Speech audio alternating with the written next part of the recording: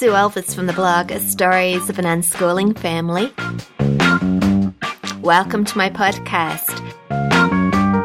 This is episode 42, and today I want to talk about love, and especially about mothers-in-law and daughters-in-law.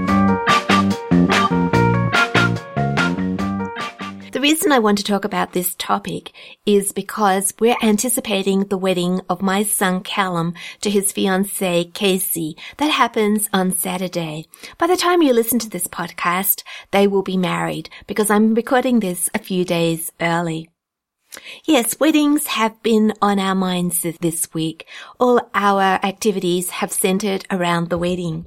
For example, yesterday, we went out on a pre-wedding morning tea.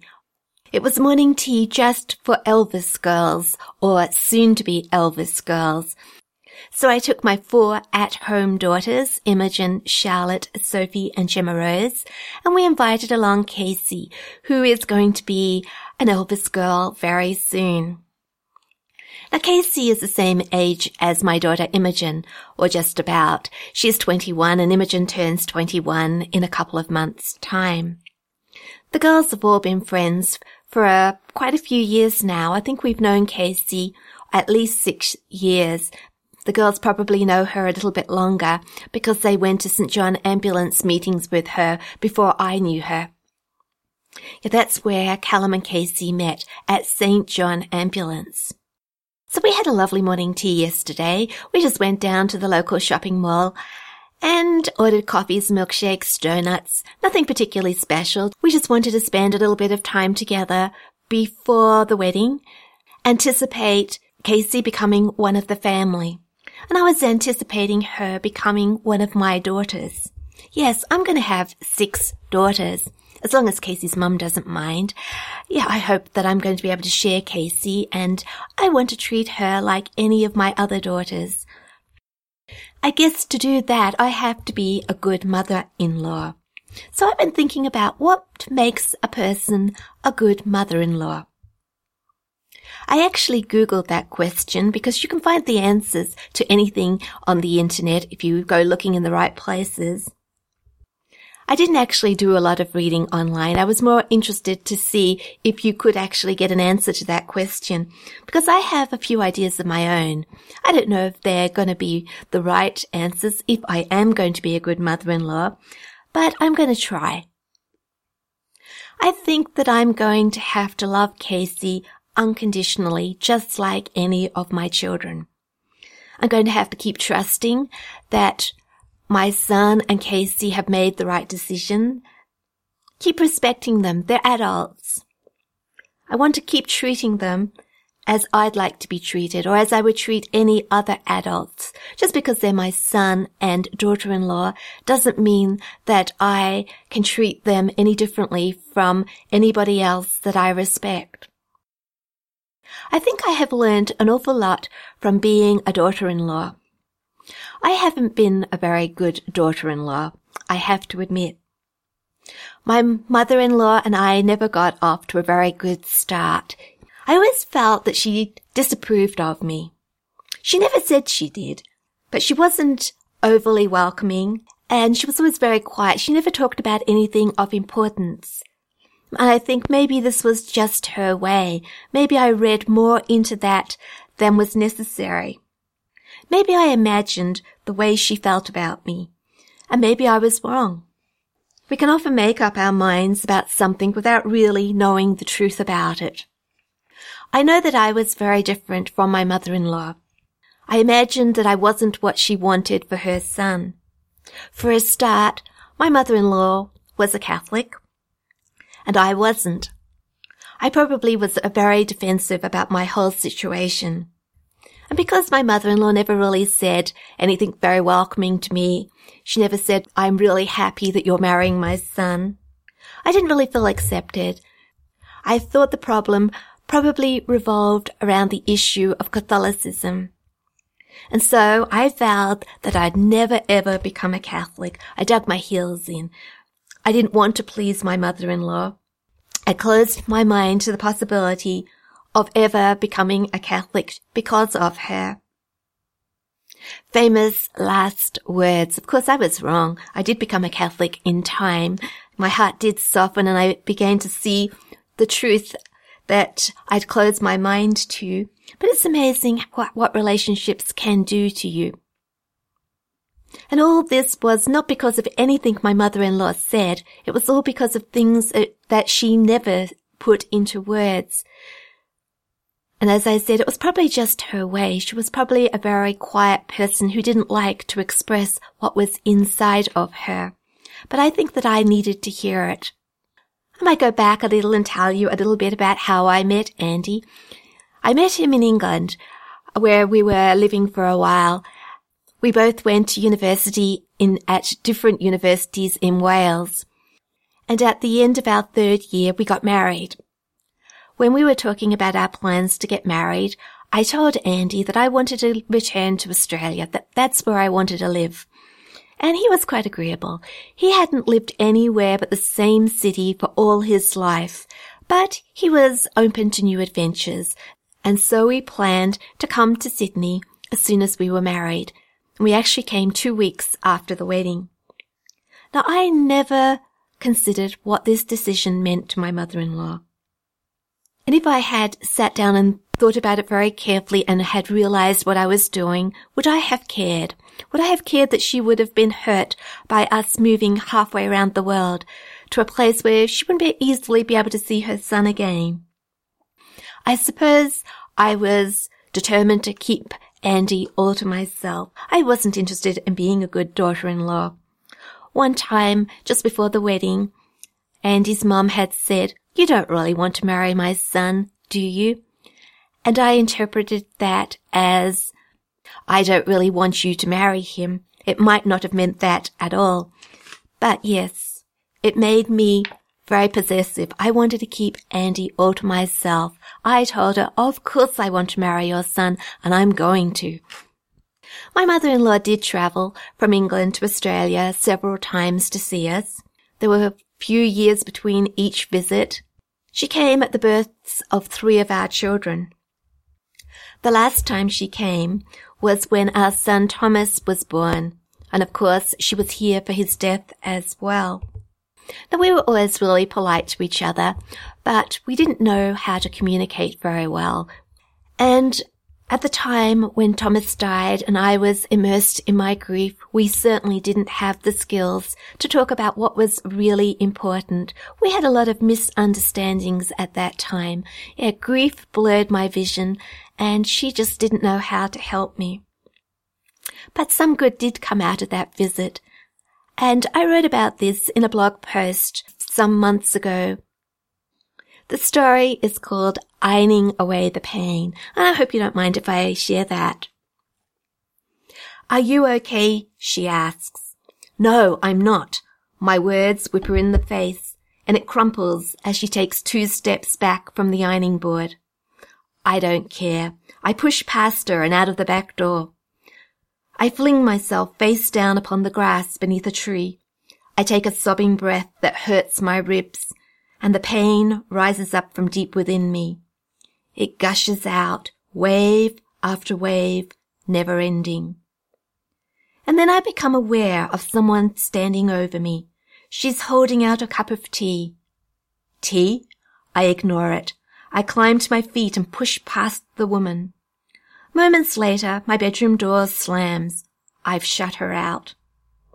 All your mother ever says is, "Are you okay?" I complain to my husband. She asks that question 100 times a day. I'm so sick of it. What does she expect me to say? Of course I'm not okay. I don't think I'll be okay ever again. Andy enfolds me in his arms. She's only trying to help. She's worried about you. She doesn't know what else to say. What is there to say when a daughter-in-law loses a baby? Late at night, when I lie exhausted in bed, I can hear her talking with Andy. She doesn't like me, I say the next morning. She doesn't talk to me. But she watches me. She watches me as she irons the clothes. All she does is iron the clothes, I complain. She even irons the underwear. and the sheets. The pain thuds in my chest. Mum irons the clothes. Thomas remains dead. And then the day arrives when Mum is to return to her own home. We sit around the table for one last coffee, and I say, "Thank you for coming." And she replies, "I wouldn't have missed being with you for anything." Then the words that have been stuck deep inside us for weeks start moving. They rise to our lips, and we talk. We really talk. We talk for the first time ever.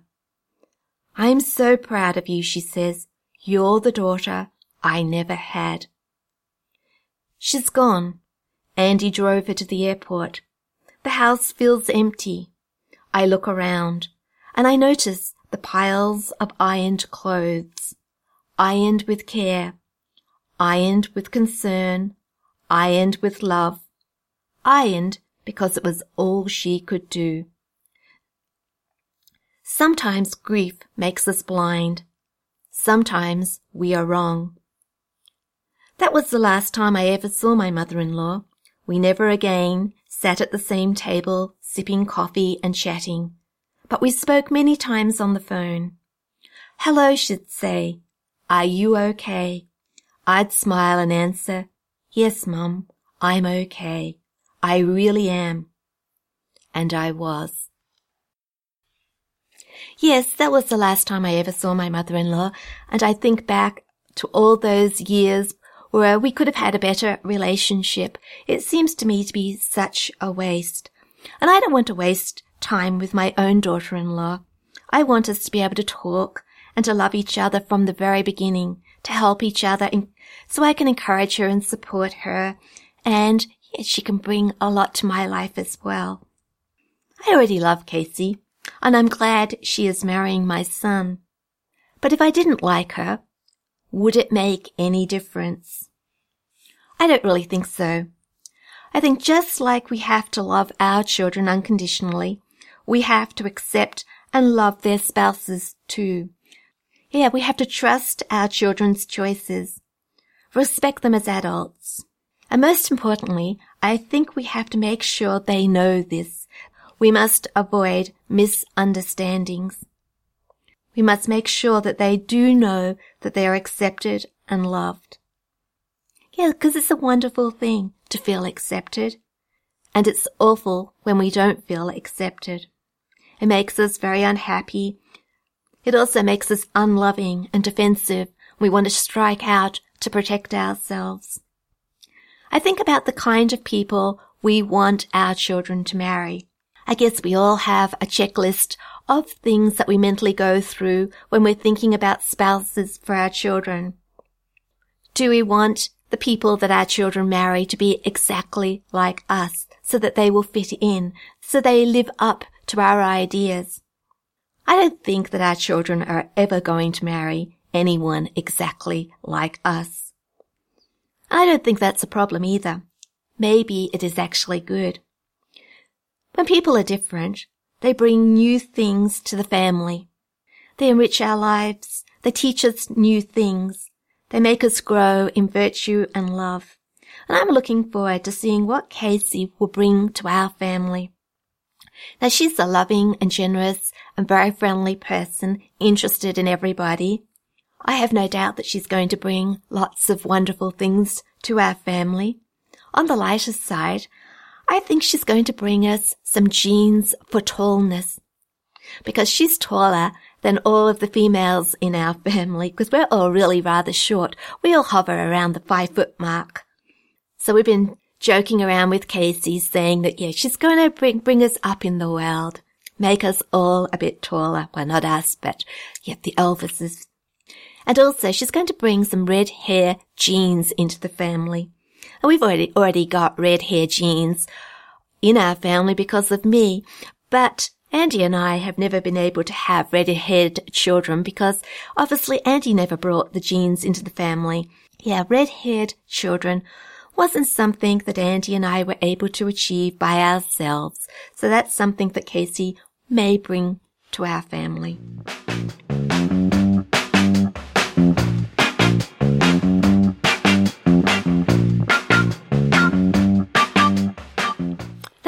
Sunday, it was Father's Day here in Australia, and we went to visit my father.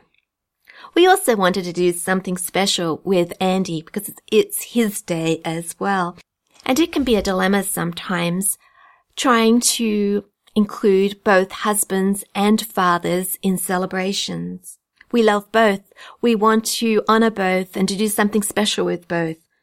So on Sunday, we went over to see my father and spent an hour or so with him before then going on a picnic with Andy. We took a picnic to the lake.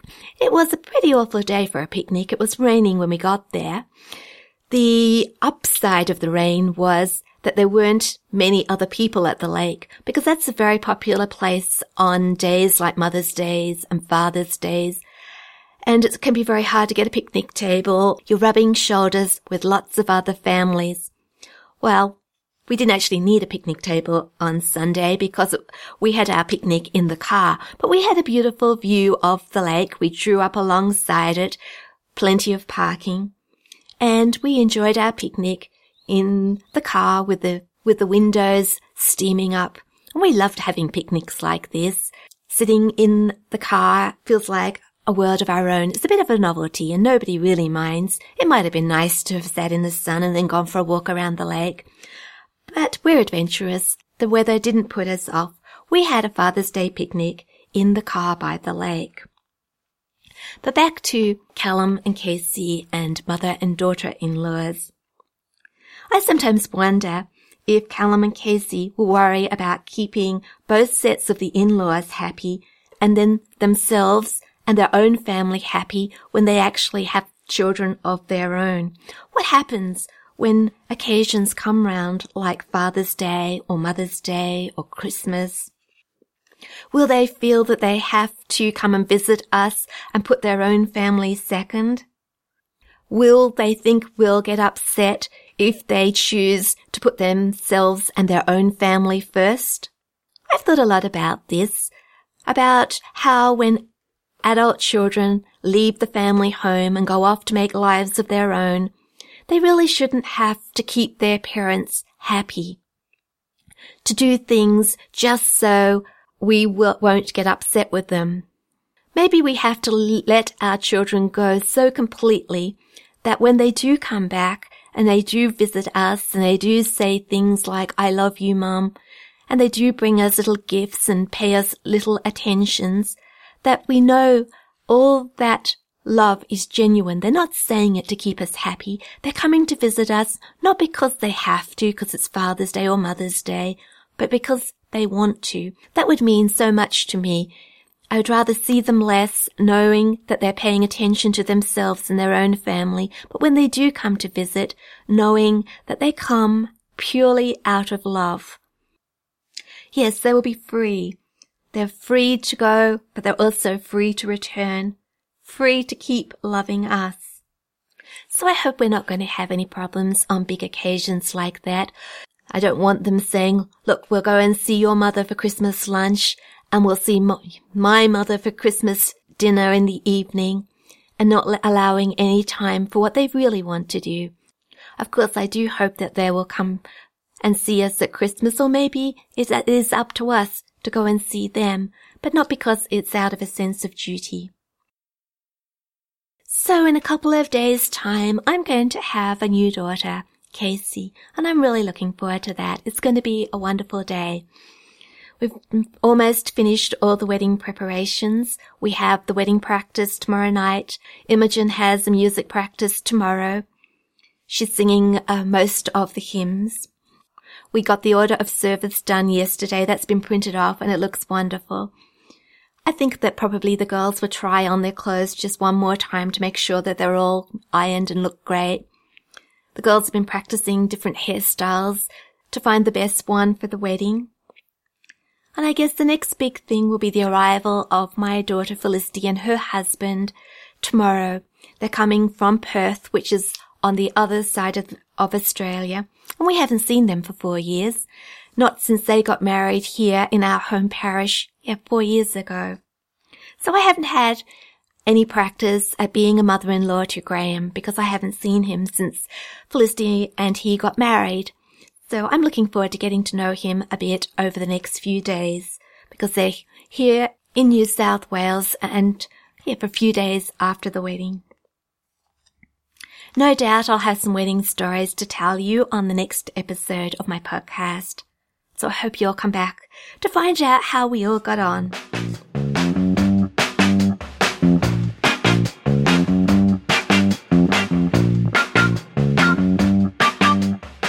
Now, before I finish this podcast, like usual, I'd like to share some resources. And the ones I've chosen today are all to do with love. Yes, we've been talking about love, and I have found some books and things on that topic. Now, the first thing I want to share with you is an Australian author. His name is David Metzenthen. He writes novels for young people. And recently, Imogen was telling me about some of his books, and she wrote a blog post about romance and his books. She briefly outlined two of his books called Tigerfish and Jarvis 24. We had a wonderful conversation in the car before she wrote this blog post, and she was telling me what she liked about these books. And it was to do with the way that love is portrayed. My girls aren't very keen on books and movies where there's a lot of kissing and a lot of visual love that goes sort of over the top. They always say that wasn't necessary. They don't think much of a lot of the romantic books and movies that are around these days. I've got a little excerpt here from Imogen's blog post which explains what she does want in a romance and why she likes David Metzenthen's novels. These are the romances I want to see more of in books. I want to see couples who trust and respect each other. I want to see people who have a significant other, but who also don't give up on the other people in their lives. I want to see more romances where love isn't just good feelings and kissing, but is also about helping each other through hard times and respecting and encouraging each other's dream, even if that means letting go of them. Yes, the girls don't think that a lot of the romantic books and movies portray love as it really is. There is no doubt that love is more than feelings, and there is no doubt that when two people love each other, they don't live happily ever after. There's going to be a lot of suffering in life ahead of Casey and Callum, just like for any other married couple. But married couples who do love each other will support and love each other through all those hard times and grow together.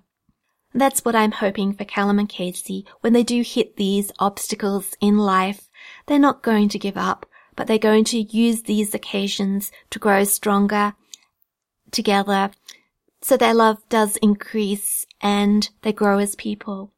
So David Metzenthen's novels are contemporary novels, but my girls really enjoy Jane Austen's novels too.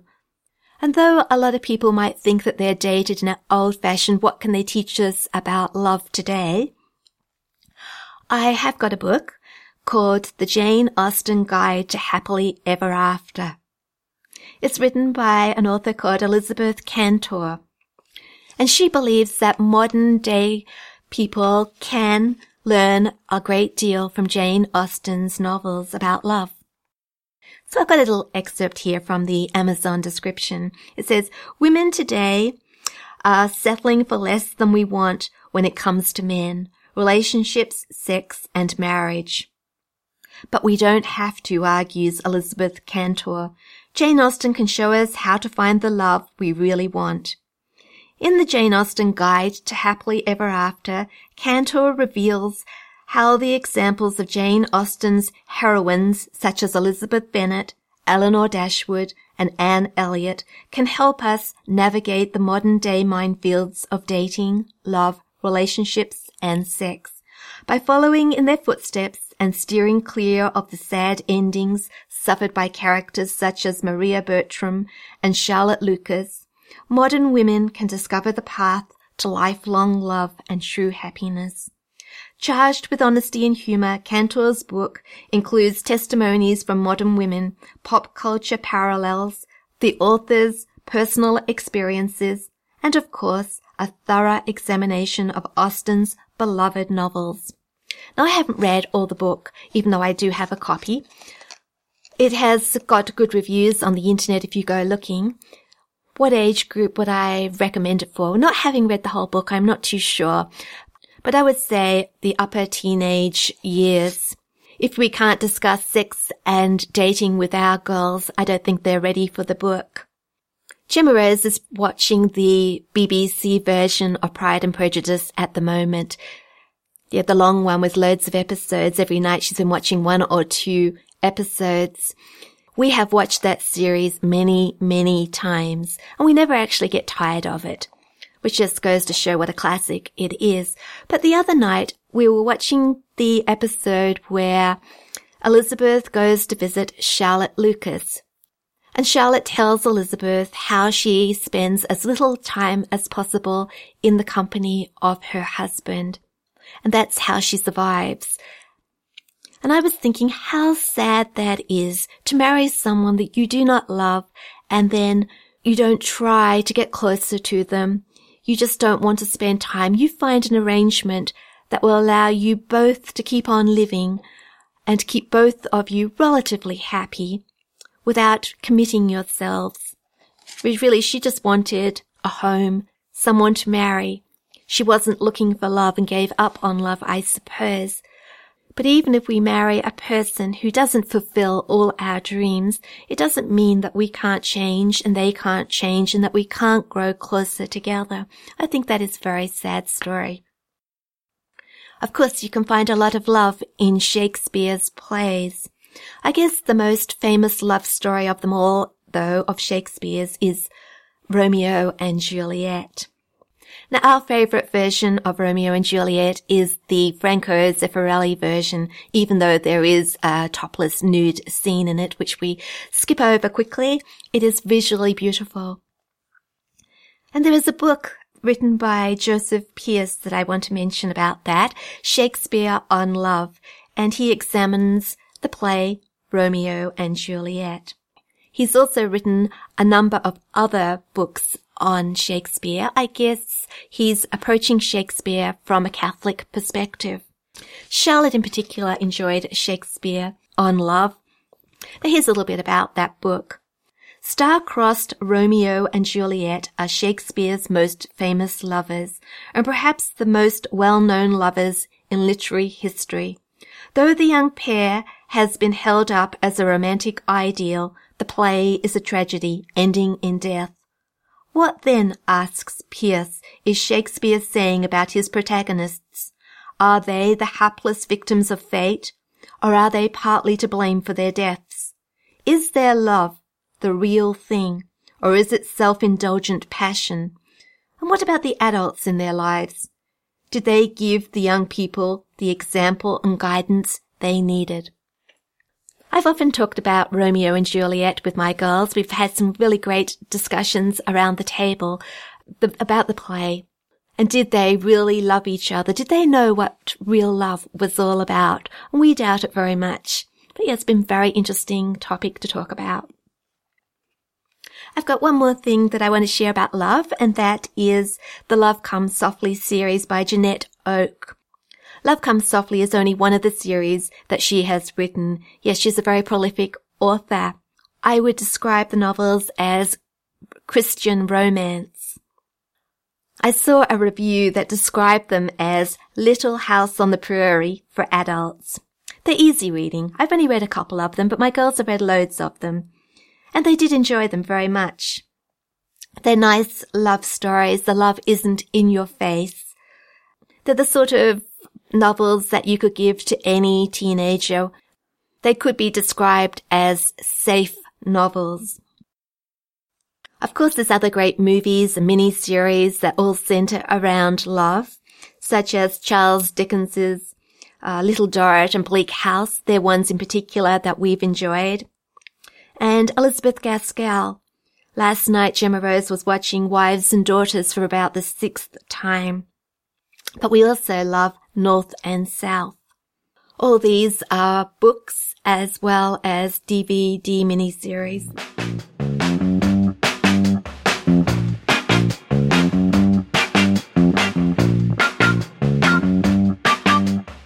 I think I've come to the end of what I wanted to share with you this week. If you're interested in any of those resources or any blog posts on the topic of love or fiction, I'll put some links in a blog post on my blog, Stories of an Unschooling Family. I hope you'll go over and visit. If you would like to subscribe to this podcast, you can do that through iTunes, or you could follow it through Podbean, or you could just visit my blog regularly where I embed these podcasts. I think the endings of my podcasts are becoming a little bit predictable. I shall have to think of a more exciting way to end my podcasts.